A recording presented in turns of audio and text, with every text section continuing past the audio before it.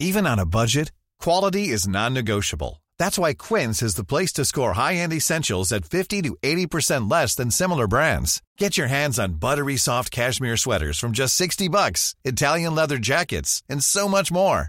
And the best part about Quince, they exclusively partner with factories committed to safe, ethical, and responsible manufacturing. Elevate your style without the elevated price tag with Quince. Go to quince.com/upgrade for free shipping and 365-day returns. The Telegraph. Podcasts.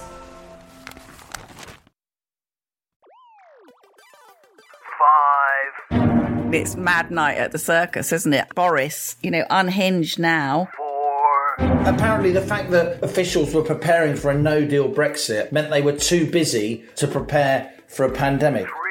3. Whatever the actual final outcome of the war, the Ukrainians will cry betrayal. 2. I do think now there's going to be a hell of a ding-dong in the next few weeks. We've got 2 by-elections coming up. 1. We have liftoff. Welcome once again to Planet Normal, the Telegraph podcast with Alison Pearson. Hello. And me, Liam Halligan. The summer silly season isn't yet upon us, but already British politics has descended into circus mode. The Commons Privileges Committee has censored Boris Johnson to such an extent that the former Prime Minister resigned before the committee's report had even been published. That was amidst a bizarre row between Johnson and his former protégé Rishi Sunak over Bojo's resignation honours list, with top Tories rowing over who gets an income for life seat in the Lords, while much of the country, hammered by an ongoing cost of living crisis, looks on aghast. Talking of which, inflation in the US, Alison, just fell to 4%, less than half the 8.7% annual rate at which headline prices are rising here in Britain. With wages spiralling, the Bank of England will surely have to raise interest rates even more. Earlier this month, the consensus view was that UK rates had peaked at their current level of 4.5%, but high wage growth and spiralling government borrowing costs mean rates are now expected to hit 6% plus. We'll know more when the Bank of England next rules on interest rates next Thursday. There's lots to talk about, but from political chaos to economic woe. But let's start with this co-pilot. As parents of student-age kids ourselves, what ghastly news from Nottingham, where 2 young people were fatally stabbed, their whole lives ahead of them. Yeah, it's terrible, Liam, isn't it? I mean, it's hard to find the words. As you say, we've both got kids at university. We both have those sort of same slight alarming thing when you get a text at 3 a.m. saying, Mum, I'm trying to get an Uber. In fact, for a time, I was on their Uber. I think I was the payee of the Uber account. So I would get these texts in the middle of the night saying, Mr. Mohammed is waiting outside. And I knew that was the kids.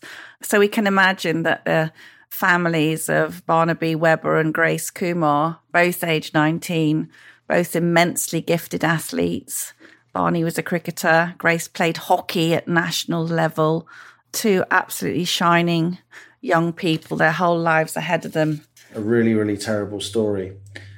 But let's talk a little bit about Boris versus Rishi and Boris and the Privileges Committee. You wrote a really strong piece in the paper on Wednesday, and we put the link to that in the show notes of this episode, because you haven't had much good to say about Boris Johnson in recent months. You've been despairing at him and his behaviour, how, in your view, and indeed in mine, he squandered his 80-seat majority.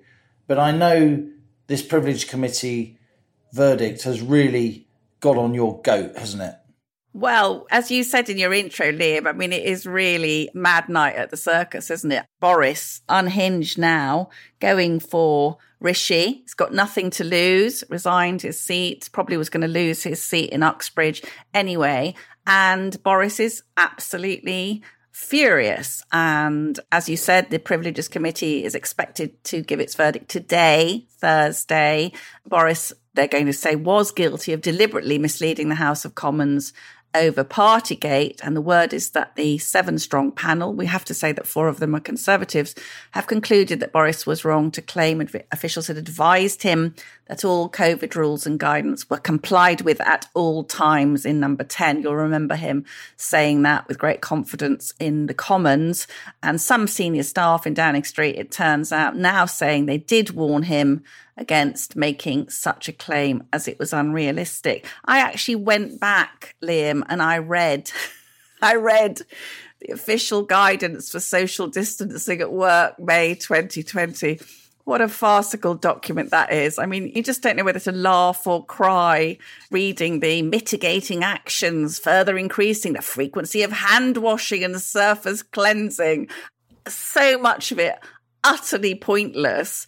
And I suppose what I've come to the conclusion, I mean, it's a very detailed topic which we should unpack, but Boris Johnson is being made to carry the can for a period of epic absurdity. I don't think what they did, I thought it was very bad. They were holding gatherings in Downing Street. But we know that a bunch of healthy young people in Downing Street who had all had COVID, including the Prime Minister, that was doing nobody any harm at all. So the fundamental error was to ever pretend to the public that it was an issue. So he is being made to carry the can. I think there are civil servants, huge numbers of people around him who should also be in the frame, but it's all about get Boris, bring down Boris. I personally think, Liam, that if you've lost your job as a Prime Minister, that's probably punishment enough, but it's not enough for them. They want to drive a stake through his heart, put him in the lead coffin, drag him out to sea and drop the coffin overboard. That's what they want to do. They're so scared of him. And I just think it's massively disproportionate. And let's just mention our sort of media elite, very happy to kind of be quite tight-lipped about Nicola Sturgeon being arrested, the former leader of the SNP, who stood down apparently with high ideological motives and so on. But now, of course, no charges made, but nevertheless arrested. So they like her. She's their kind of girl, isn't she? She flatters their ideological prejudices, but Boris, they hate Boris. So all of this is the media wants to get Boris, and now Boris wants to get Rishi. Game on. I do think there is an aspect of the absurd about it. We have to remember that the rules were insane. We also have to remember that many ordinary people were abiding by the rules. Care homes were imposing rules in a very, very vociferous manner, preventing people from seeing their loved ones. There was a lot of officiousness at the local level. People's lives were made a misery. But at the time, the fact that Boris Johnson had a birthday cake and some of his close staff who were in the Downing Street bunker during that period, to all intents and purposes, running the country, the fact that he had a birthday cake and they sang to him was reported as a light piece in the Times the next day, in the Times diary. It wasn't an issue. Twitter at the time was absolutely full of nurses and doctors and all kinds of other public sector workers. TikTok dancing. Who weren't at home, who were, doing their best and doing a great job, raising morale by putting little dance videos. We were banging our pots and pans in admiration for them. It's very much in retrospect, and it's very cruel but convenient for the enemies of the former Prime Minister to elide those happenings in a workplace, which are happening in workplaces all over the country, with the deep, understandable suffering of ordinary people who lost loved ones during the COVID era. And I must say, this COVID inquiry that's now kicked off, it just fills me with just dread and woe. Why, if there was any justice, what we've been saying about collateral damage for years and were pilloried for, largely been proved right by scientific studies since then, not least that recent study from Johns Hopkins and Lund University, which we highlighted on the podcast earlier this month. I have no confidence that the public inquiry is going to focus on things like that. Oh, we got this wrong, let's get it right next time. It's going to focus, as it is already, there's no other way to express this, a lot of very mawkish emphasis on the deaths that happened. And of course, that's a terrible thing. But most people had died. Some of them were in the prime of their lives and COVID was a serious virus. But most people that died, on average, they were older than our natural life expectation. That's not to diminish those deaths, but to begin this public inquiry with a film of endless suffering. We know people suffered. That's what we're trying to get right. And to begin it with the absurdity of insisting that people take lateral flow tests in 2023. How can these people be objective about lockdown and about this pandemic when in 2023 they're asking us to take lateral flow tests? I mean, how can they be objective about the rules in 2020 and 2021? It's just absurd. And now we're being told, broadcasters have been briefed, at least 3 years, possibly more. Absolute madness. Sweden did their report in months. Italy did their report in months. This shouldn't take years and years. It's a lawyer's bonanza paid for by all of us. It's ridiculous. We need short, sharp investigations, a lot of honesty, a focus on the facts, not on the emotion. That's the whole point of an inquiry. And coming to the conclusion about what we should do next time, because it's almost entirely obvious that what we should do next time with a virus like that is discretionary, age-related shielding, a lot more emphasis on persuasion and voluntary measures rather than fear and ridiculous rules that can then be used conveniently for political reasons after the event. I did think of you in Planet Normal when the opening statement of the COVID inquiry said, guess what was to blame for COVID, Liam? Brexit. Not the Chinese Communist Party. Obviously. Apparently the fact that officials were preparing for a no-deal Brexit meant they were too busy to prepare for a pandemic. That's not true. We had an extremely well thought through pandemic plan, as Alan Johnson, who was health secretary at the time when it was put together, will freely admit. The problem is that we completely ignored the pandemic plan. We threw it out. We put the word not in every sentence. And we went for a medieval style lockdown when it clearly wasn't the best thing to do, because the Prime Minister of the time and the political media class were spooked into doing it. I think what you said is absolutely right. So that the alarm bells were ringing, weren't they, when they were sort of suggesting that people might take the so reliable lateral flow test, which were partly what had helped fuel the COVID paranoia, which had brought about the endless lockdown in the first place. You know, and our contention here on Planet Normal is that COVID-19 has now taken its rightful place among a number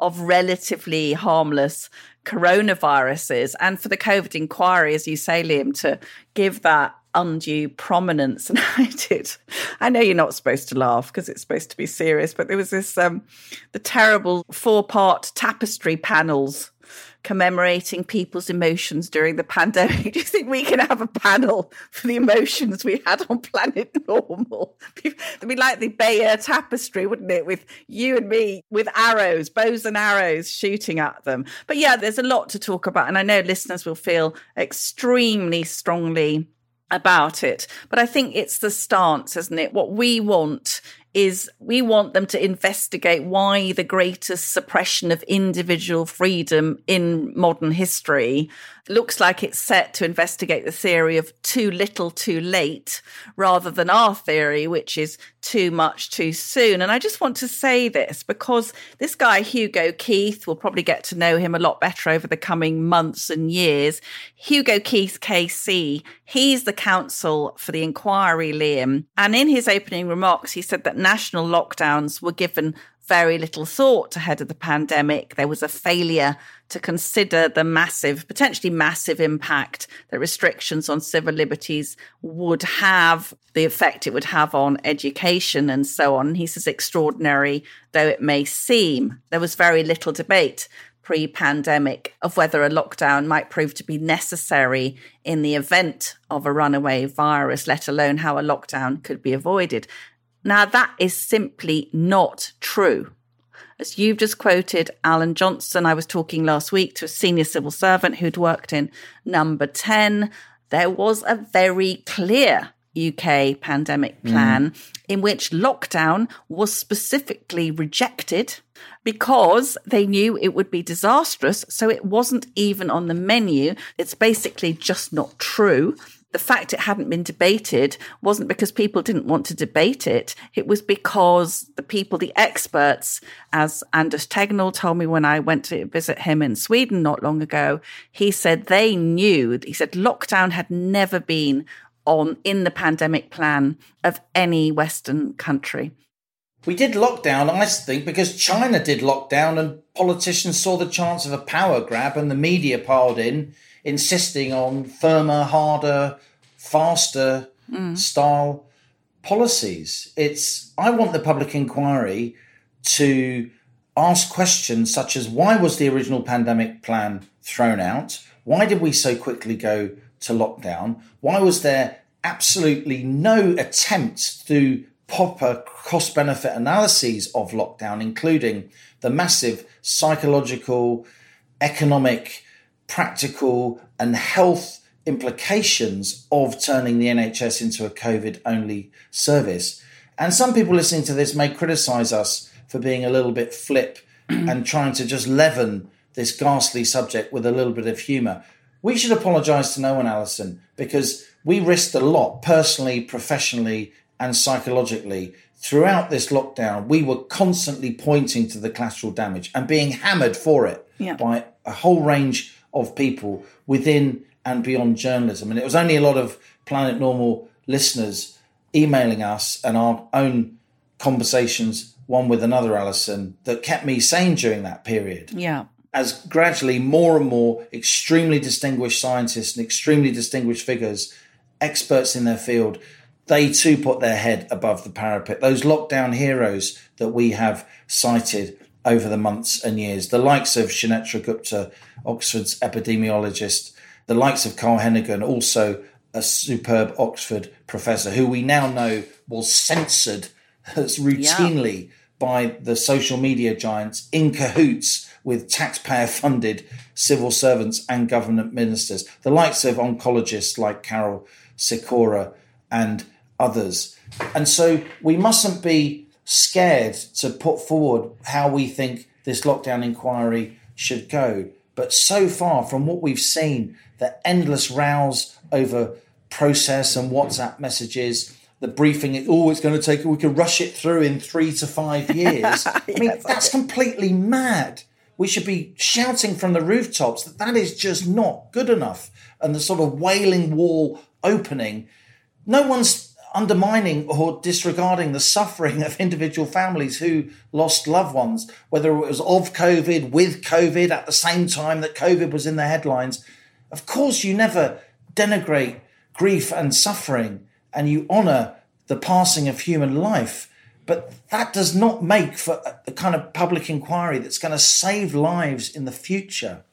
It just becomes overly emotional and it becomes unscientific and it shies away from the hard decisions we have to make and the conversations we've got to have about the mistakes that we made in order to not make those same mistakes in the future, because this is the danger. Another pandemic comes and we move again to lockdown. And I'm not sure what would happen then with the population. I think it'd be very, very difficult to control the population.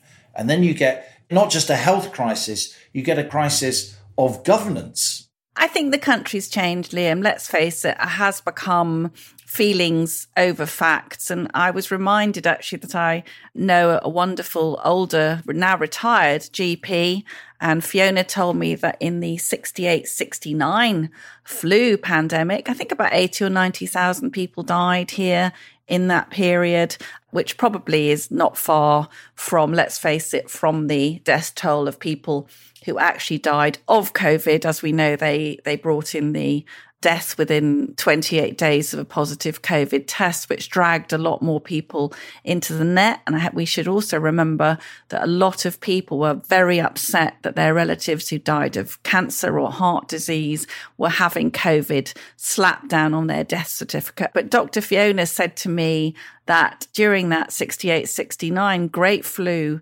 epidemic, she and her colleagues, they moved all the flu patients under canvas in the grounds of a school in Cambridge, the Lees School. They rolled up their sleeves and they got on with it and nobody really made a fuss. I mean, in fact, some listeners, some older listeners will remember it, but it just barely registered, Liam, did it, as a blip. We turned into a different kind of country. And I think we've got to put our hands up and say that the 24/7 media, hysterical people on 24/7 news, screaming at the government to close the schools, why aren't the borders the political shut? lobby, the lobby correspondents, of whom I was once a proud member of the political press pack, they were ridiculous. They were ridiculous. And you had some amazing health correspondents, including at the Telegraph, who knew so much more, and they weren't given the chance to question Jonathan Van Tam and Matthew Hancock and the rest of them on primetime television. They should have been. We should have had journalistic expertise pushing back against this political nonsense, this COVID theatre, as David Frost so memorably coined it. If you remember, Keir Starmer disgracefully at the dispatch box shouting about the Johnson variant. He's basically accusing the Prime Minister, the Johnson variant, of killing people. Now, what is the government supposed to do? You know, we are firm opponents of lockdown, but what is a government going to do when you've got other people in Parliament accusing you of being responsible for people losing their lives? And how ridiculous that just as we had Nicola Sturgeon, that, you know, world statesperson that she is, constantly pushing for firmer lockdown. Oh, we're going to have masks 24/7. Kids are going to have to wear masks when they're asleep and all this madness.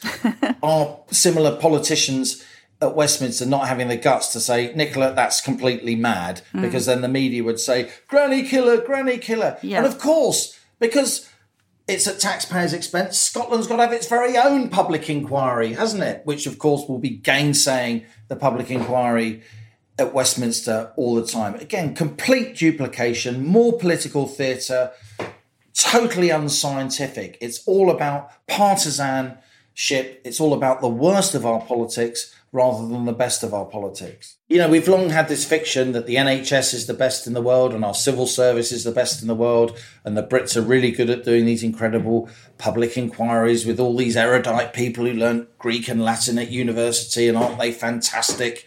We're ridiculous at public inquiries, okay?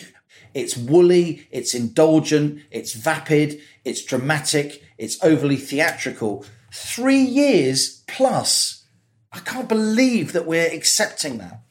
Coming back to this Boris thing, Liam, something that did occur to me was that he's being accused of misleading Parliament, loses his seat, loses his job as Prime Minister. They want him to there's even a suggestion he might be banned from ever attending Parliament again. And yet, in living memory, we have certain people telling the House of Commons that there were weapons of mass destruction, which justified the entire country going to war against Iraq. Now, some of us might think that the second lie was a bit more significant to the fate of our nation than whether Boris had a bit of Victoria's sandwich. But I do think there's going to be a hell of a ding-dong in the next few weeks. We've got the 2 by-elections coming up. We've got Boris's own Uxbridge. We've got Selby and Anstey. Nadine Dorries is keeping her powder dry. She was supposed to be resigning.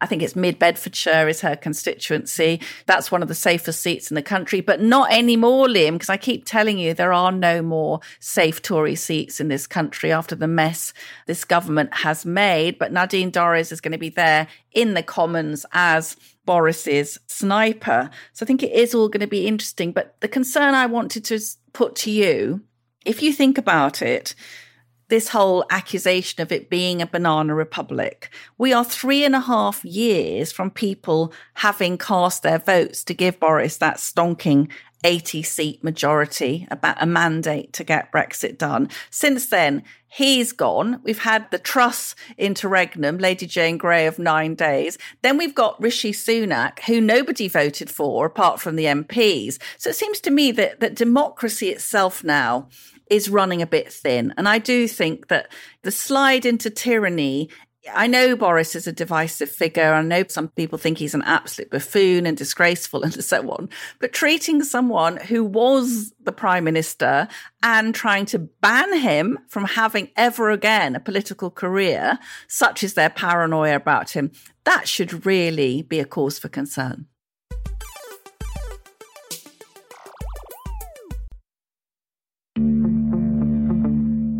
In March, the Daily Telegraph broke a story. The former Health Secretary, Matt Hancock, has described the leaking of thousands of his WhatsApp messages. The Daily Telegraph says it's obtained thousands of WhatsApp messages. On 100,000 leaked WhatsApp messages revealed. Some poor so-and-sos had to go through those. And now, those same poor so-and-sos are going deeper. The stunning incompetence of the British state was absolutely extraordinary. The COVID inquiry may be underway. They definitely knew what they were doing when they took them out of the hospitals into the care homes. But you shouldn't have to wait years for answers. You've got lockdown. There is no way that isn't going to have a massive impact. If I had sit on that material to protect politicians' dark secrets, I don't think that would have been an honourable thing to do. The Lockdown Files podcast from The Telegraph. Follow now, wherever you're listening to this, to make sure you don't miss an episode.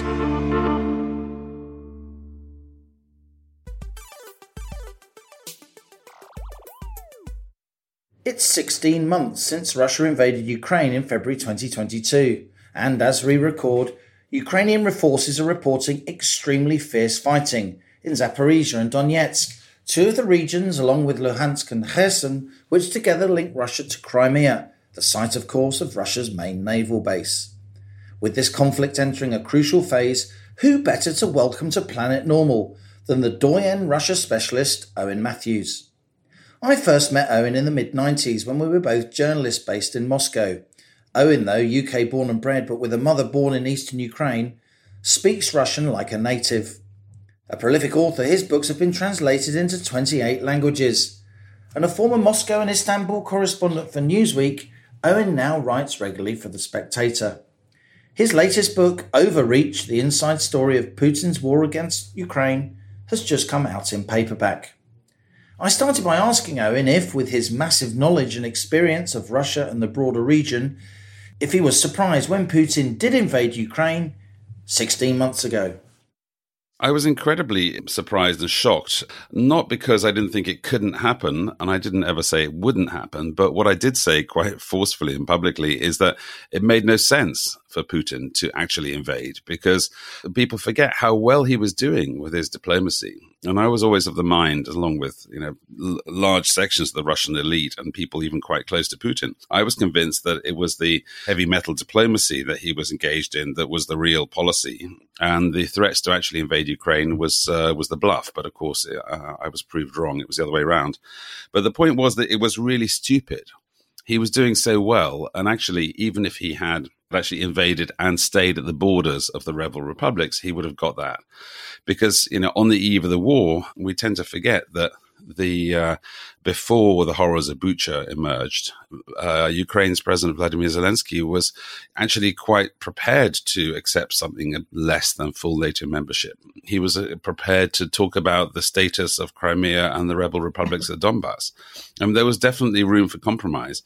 And furthermore, on the international front, Emmanuel Macron was talking to Putin right up until a few hours before the invasion, and offering him a major international conference about the security architecture of Europe and how to address Russia's paranoia, or more diplomatically, concerns over NATO expansion and so on. I mean, Putin literally had everything that he wanted out of that process, and nonetheless, crazily went for war.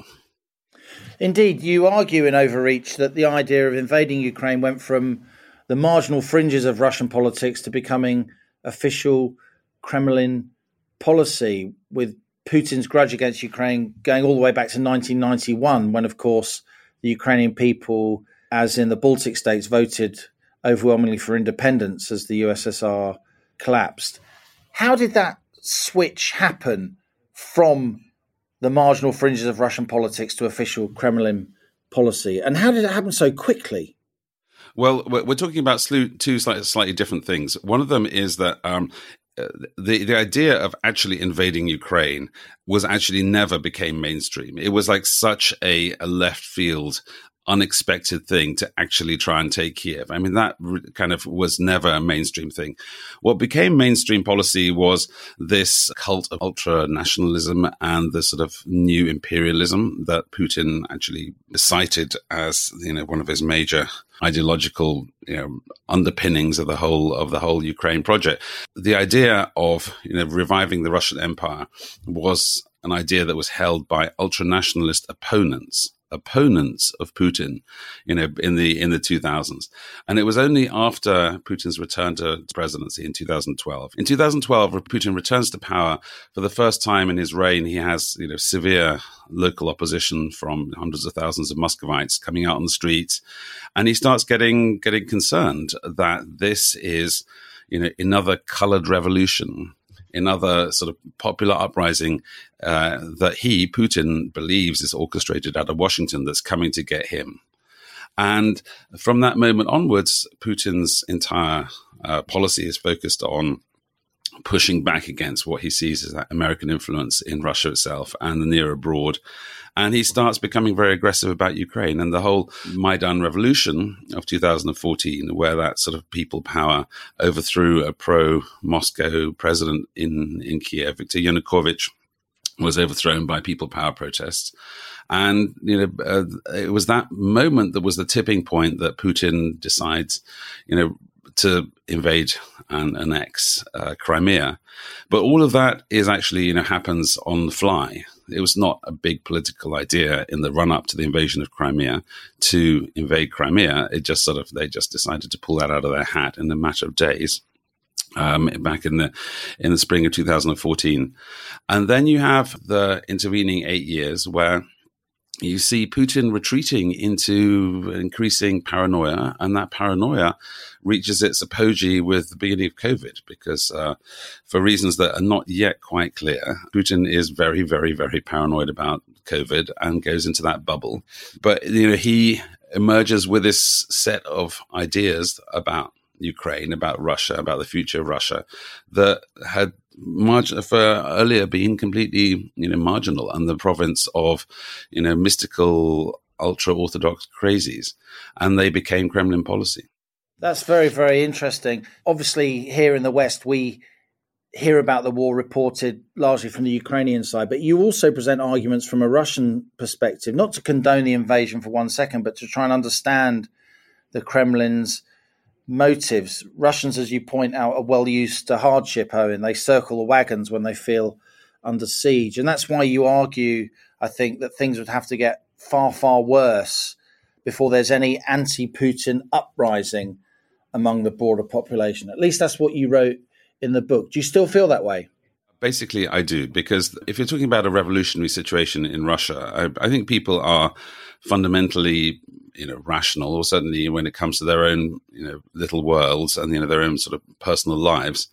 And the only times where you have had revolutionary situations, I mean, I was personally witness to one of them back in August 1991.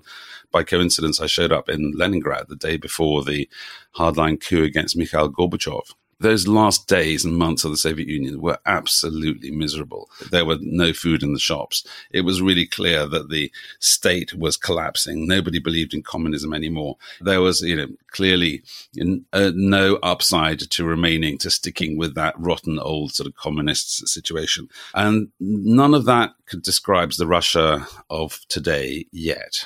I've been to Russia 3 times since the beginning of the invasion, most recently in September, October. But my observation is that, things are very far from desperate, and that in Russia. And in fact, not only are they far from desperate, is that the war is, actually rather invisible. The hipsters are still in their hipster cafes. The theaters and the nightclubs are completely full. Everyone is doing their utmost to ignore the war, and people don't really discuss it. And that's why I think the game has changed a little bit when these drone attacks began on May 3rd with that strike on the Kremlin roof. And now more drones are falling in Moscow. But as yet, people are certainly starting to notice the war, but they're not beginning to panic. And all of that is important because in order for people to actually rise against Putin, for them to actually stand up and say, like, this is nonsense. We can't live like this anymore. It's for, their people's livelihoods and so on to be actually threatened, and, their lives that they have built completely fall apart. And the downside at the moment from, some kind of upheaval, change of power, collapse of the regime is actually going to be a disaster for most people. We're still a very long way away from that. We can debate whether that's a good thing or a bad thing, but that situation does not pertain. Yeah, the economy is growing. The ruble was pretty much the only major currency in the world that went up against the dollar last year. You write, Owen, about characteristically Russian form of aggrieved patriotism. You say it's formed of hurt and of pride in equal measure. It might be too early to ask this question, but I know you think about it deeply, and that's reflected in the book as well. What do you think future historians will say about this war? Obviously, it's partly because of Russia's imperialist instincts, Putin's KGB background, the factors that we've discussed so far. Was it also partly about Western policy, expanding NATO to so many countries so quickly from the Russian perspective? That's obviously the massive debate. And I live in Italy, where actually one of the most pro-Putin nations in Europe. You'll find lots of people say, like, NATO made Putin do it. It's all America's fault. It's really important to pin down what we're actually talking about like, what could NATO have done differently in order to avoid the war. And indeed, Putin has recently revived this whole idea of the NATO expansion and the threat of NATO. And furthermore, you have what I think one of the most important quotes about the war is a guy called Viktor Zolotov, who's the head of the Russian National Guard, a former head of Putin's bodyguards, a very powerful member of Putin's inner circle. And a couple of years ago, Zolotov said, Ukraine is not important. Ukraine just happens to be where Russia's border with America lies.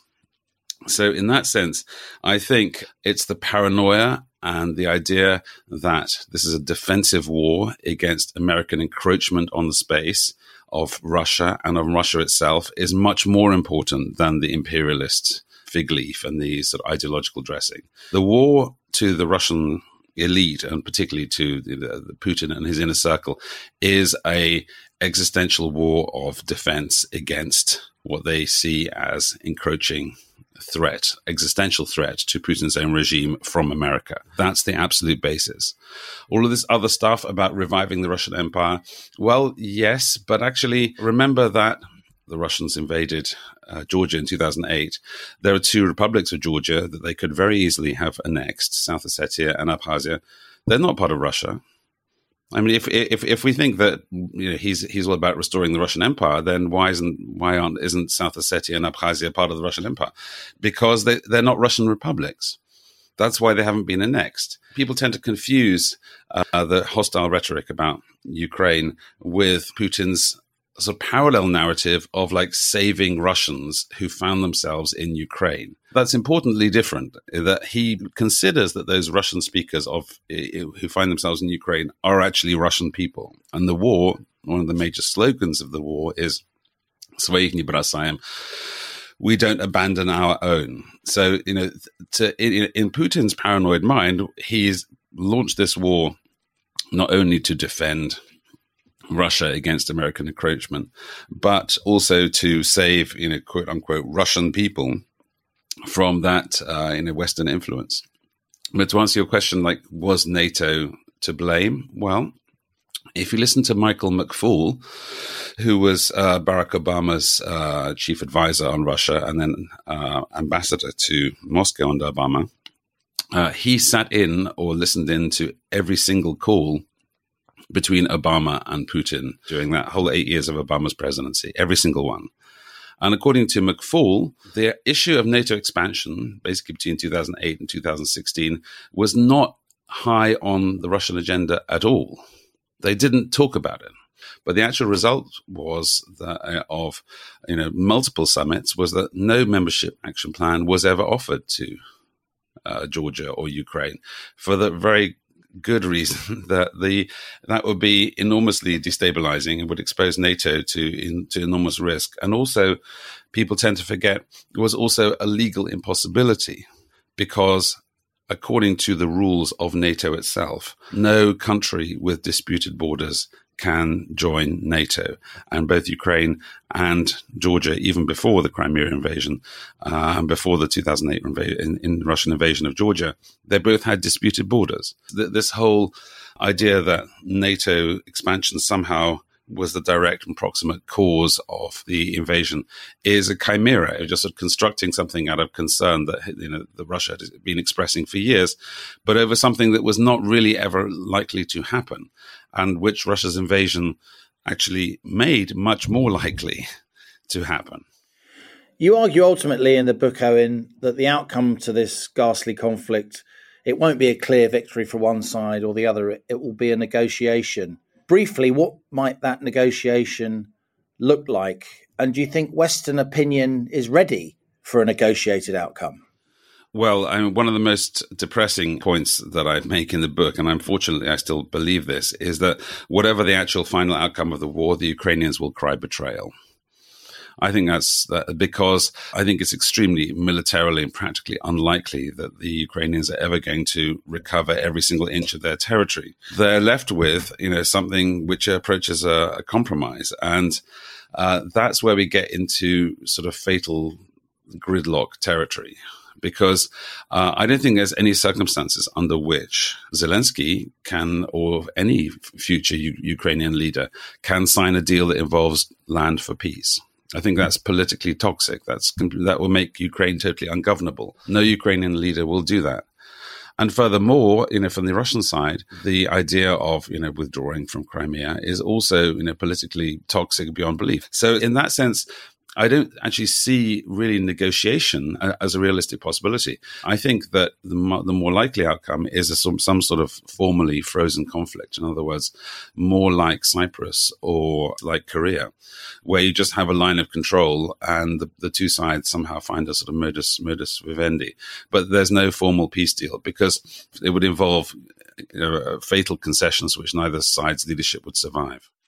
You and I met in the mid-90s, Owen, in the madness of post-Soviet Russia. You've written a fabulous book, Moscow, Babylon, about those crazy times. But your connection with Russia goes back so much further. Your mother was born, if I may say so, in the former Soviet Union. You have a Russian wife now, Russian children. As a Brit with these deep, deep Russian roots, Owen, it must be tough. It's tough because you just realize how many of your friends are complete idiots? How many people are just sort of willfully blind to it? Friends, relatives who you had considered to be, more or less smart, well-traveled, well-educated, sort of should know better, but they don't. It's that sort of stress test of a country, when the country that you love fails that stress test spectacularly and just sort of finds itself careering into this fantastic, magical thinking and complete denial of reality, that's indeed quite a bitter thing to swallow, and that's the hardest thing to sort of work through. When we're talking about a post-war situation, what's going to happen to all these sort of angry patriots? They're not going to suddenly, change their minds like, oh, sorry, we were wrong. Putin actually was a fascist. They're going to just, switch like frogs leaping across a lily pond to like the next conspiracy theory and the next conspiracy theory, like, oh, NATO made us do it. They want our resources. There's always an excuse. My mother is a teacher of Russian grammar, and she jokes often that the prevalence of third-party verb forms, in other words, something has happened, like something has occurred. There's lots of ways. When you speak Russian, it's not like I did something. It's like something occurred to me. And she says grammar reflects the psychology of like a totally irresponsible society. God. It's very rare to say like take responsibility for your actions. You just talk about things that the world did to you. And I realized that actually she has a point about that, is that this whole idea of like grievance and, it's just all about people failing to step up to the plate and take responsibility for their own actions and what their own actions actually allow their rulers to do in their name.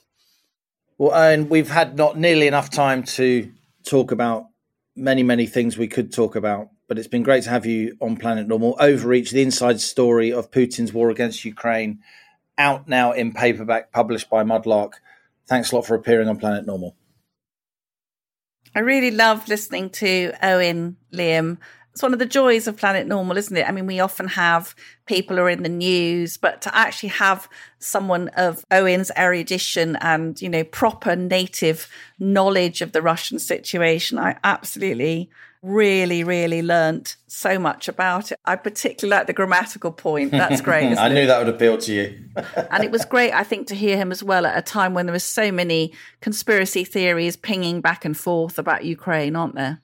Given that so much has been going on, Alison, given that the media's been fixated on the Westminster circus, on Phil and Holly and other events upon which the world's axis turns, there's just a couple of things I want to say about the war in Ukraine which haven't really been discussed on Planet Normal recently. The first thing is the destruction of part of the damage of the dam, the Novokakaya dam, close to the Black Sea in the Kherson region of southern Ukraine.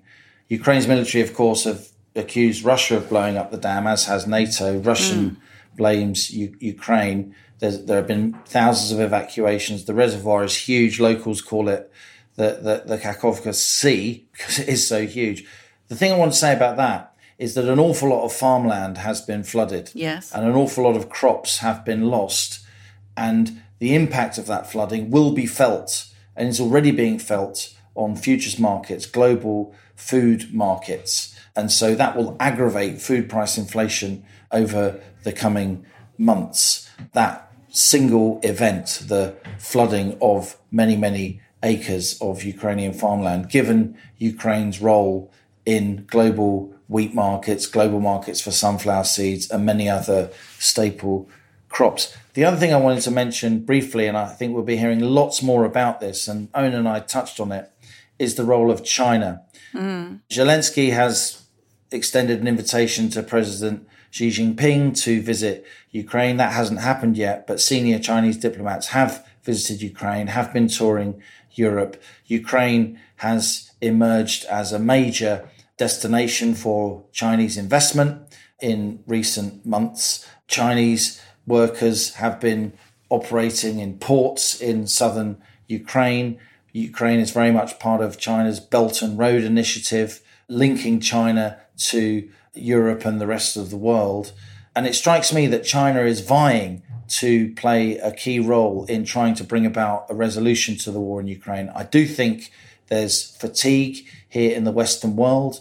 It's difficult to talk about it, but I think it's there. A lot of people in the US Congress are getting sick of backing Ukraine. I think that's going to be a major subject ahead of the US elections in November 2024 as we approach them. And I actually think that China, I was skeptical before, I think they will play a role in the resolution of Ukraine. I think they will emerge as some kind of peace brokers talking on Russia's behalf, if you like. Macron has been talking to the Chinese a lot about resolving the war in Ukraine. And that's a key relationship because France and Germany, they were the powers, along with Russia and Ukraine, who negotiated the so-called Minsk protocols, which were the original resolution plan in 2015, 2016, deals that were all but signed but never quite implemented because Ukraine got cold feet at the last minute.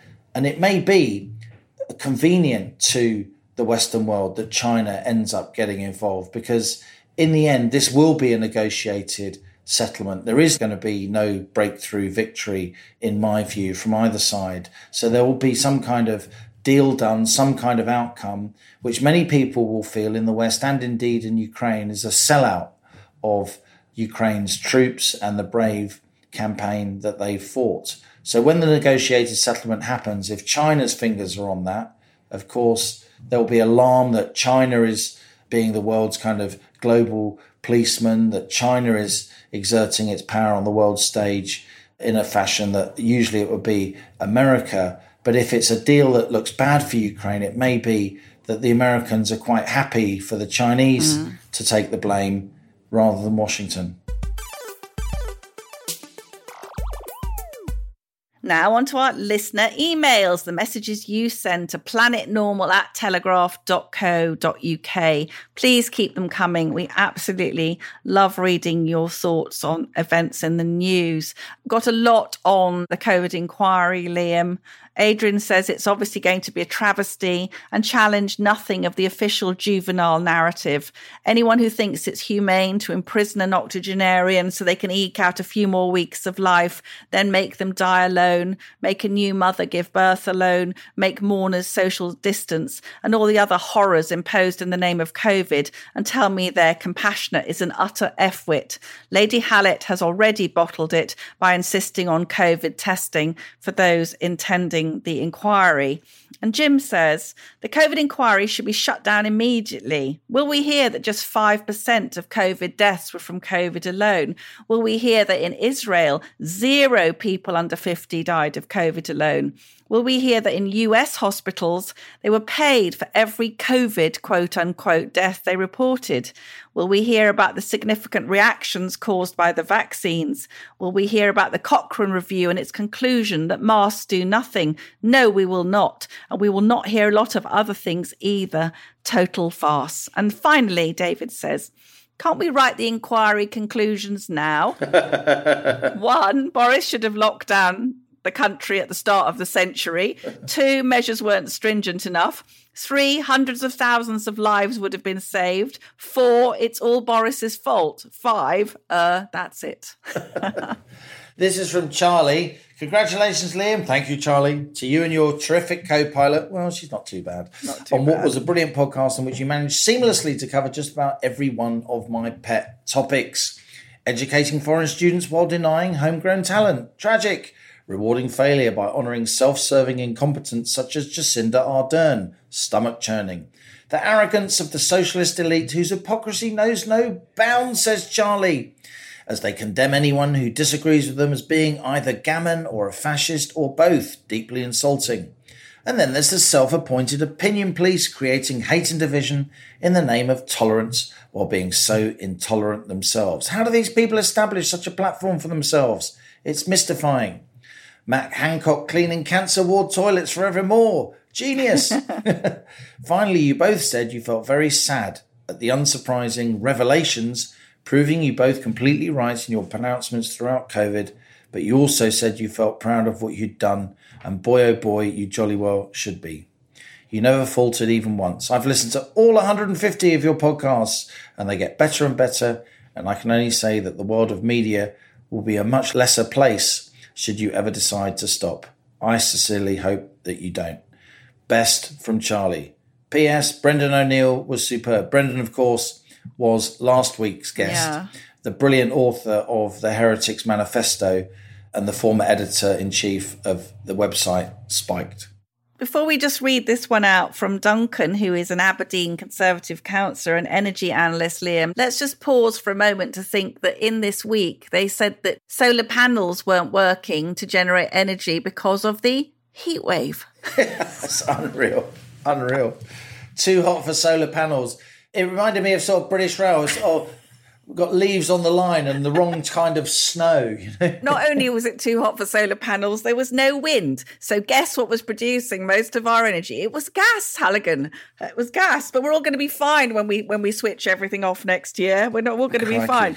So Duncan says, Dear Alison and Liam, thanks again to Planet Normal for sticking up for our oil and gas industry and the jobs and energy security it provides. You'll remember, listeners, that Liam had recently reported from Aberdeen. Duncan says, we know that accelerating the decline of North Sea oil and gas production will increase emissions due to imports, threaten jobs and threaten investment in the energy transition. The UK will need oil and gas for many decades, and it makes no sense to import while shutting down our own industry.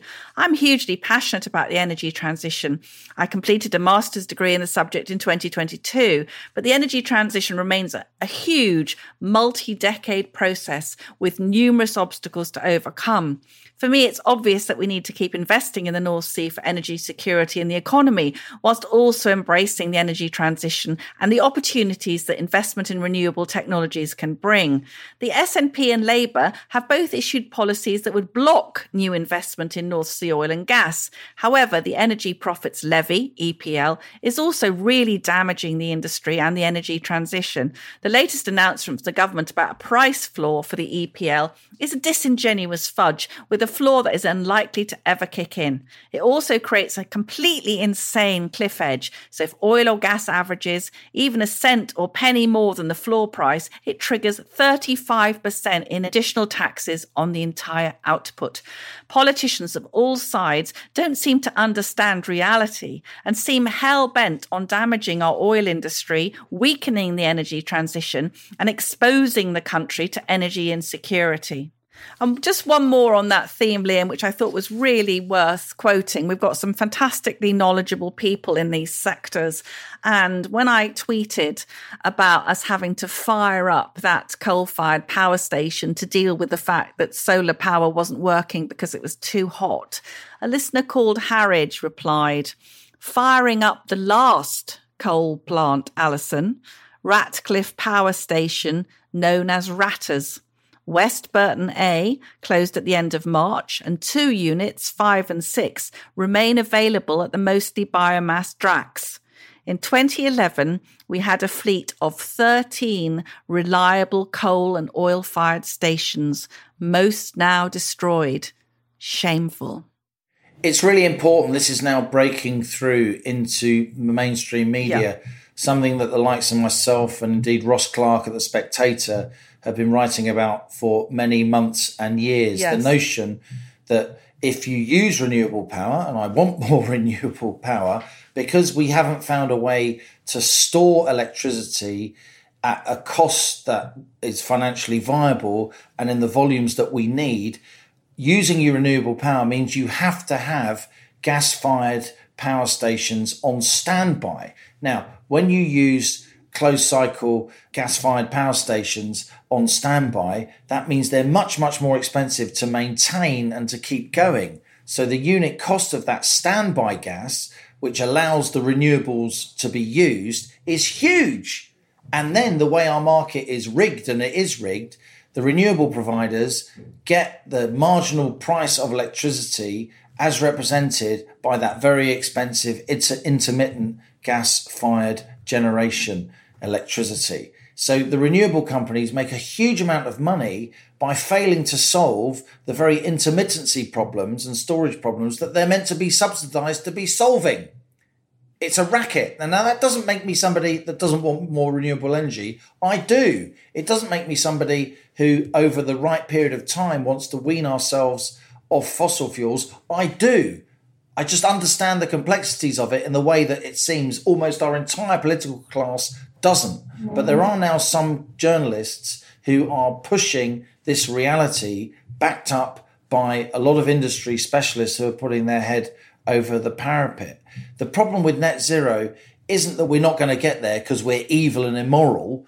The problem with it is that our current technological envelope, if you like, it's not broad enough. We don't have the tech smarts yet to actually achieve this in a responsible and cost-effective way. But isn't it frightening, Liam? I mean, obviously, I don't know about it as much. I don't understand it as much as you and Ross Clark do. But it seems to me terrifying that our entire political class almost is signed up to something which is a fantasy. I mean, they're actually shutting down these plants that we need as backup at the very least, with a prospectus for something which may not be delivered till the end of the century. I mean, isn't this the ultimate example of crazy groupthink? We've got to the point where it's verboten even to talk about these technological issues and problems and to talk about this energy transition with any degree of knowledge that goes beyond, if you want it to happen now, it means you're nice. And if you don't want it to happen to now, it means you're evil. That's where we are. Again, it's cartoon politics. And we basically need the media to understand this stuff more and to have the guts to promote the realities, to talk about the difficulties in a constructive way rather than just keep saying, yes, we can do this, la, la, la. I'm going to stick my fingers in my ears and ignore all the realities of the problems. And on that bombshell, that is it from Planet Normal for another week. As we leave the sanctuary of sweet reason, our flying refuge of reasoned views, email of the week. It's your turn, Alison. Right, I'm going to be controversial. We're going to give 2 mugs, one to Duncan for his fantastic email on North Sea oil and energy, and to lovely Charlie for such a joyous celebration of what we hope makes Planet Normal special. Charlie and Duncan, send us an email to planetnormal@telegraph.co.uk with your postal address. Put the words mug and winner in the subject heading of that email. If you enjoy Planet Normal, jolly well hope you do, please leave a rating and a review on Apple Podcasts or Spotify. Not only does it help other people to find us, it does an half cheer up the co-pilot. And as we speed away from our beloved Planet Normal and the madness of planet Earth comes back into view, thanks as ever to our producers Isabel Bouchard, Elliot Lampitt, Cass Ho and Louisa Wells. Stay safe and in touch with us and with each other. Until next week, it's goodbye from me. And it's goodbye from him.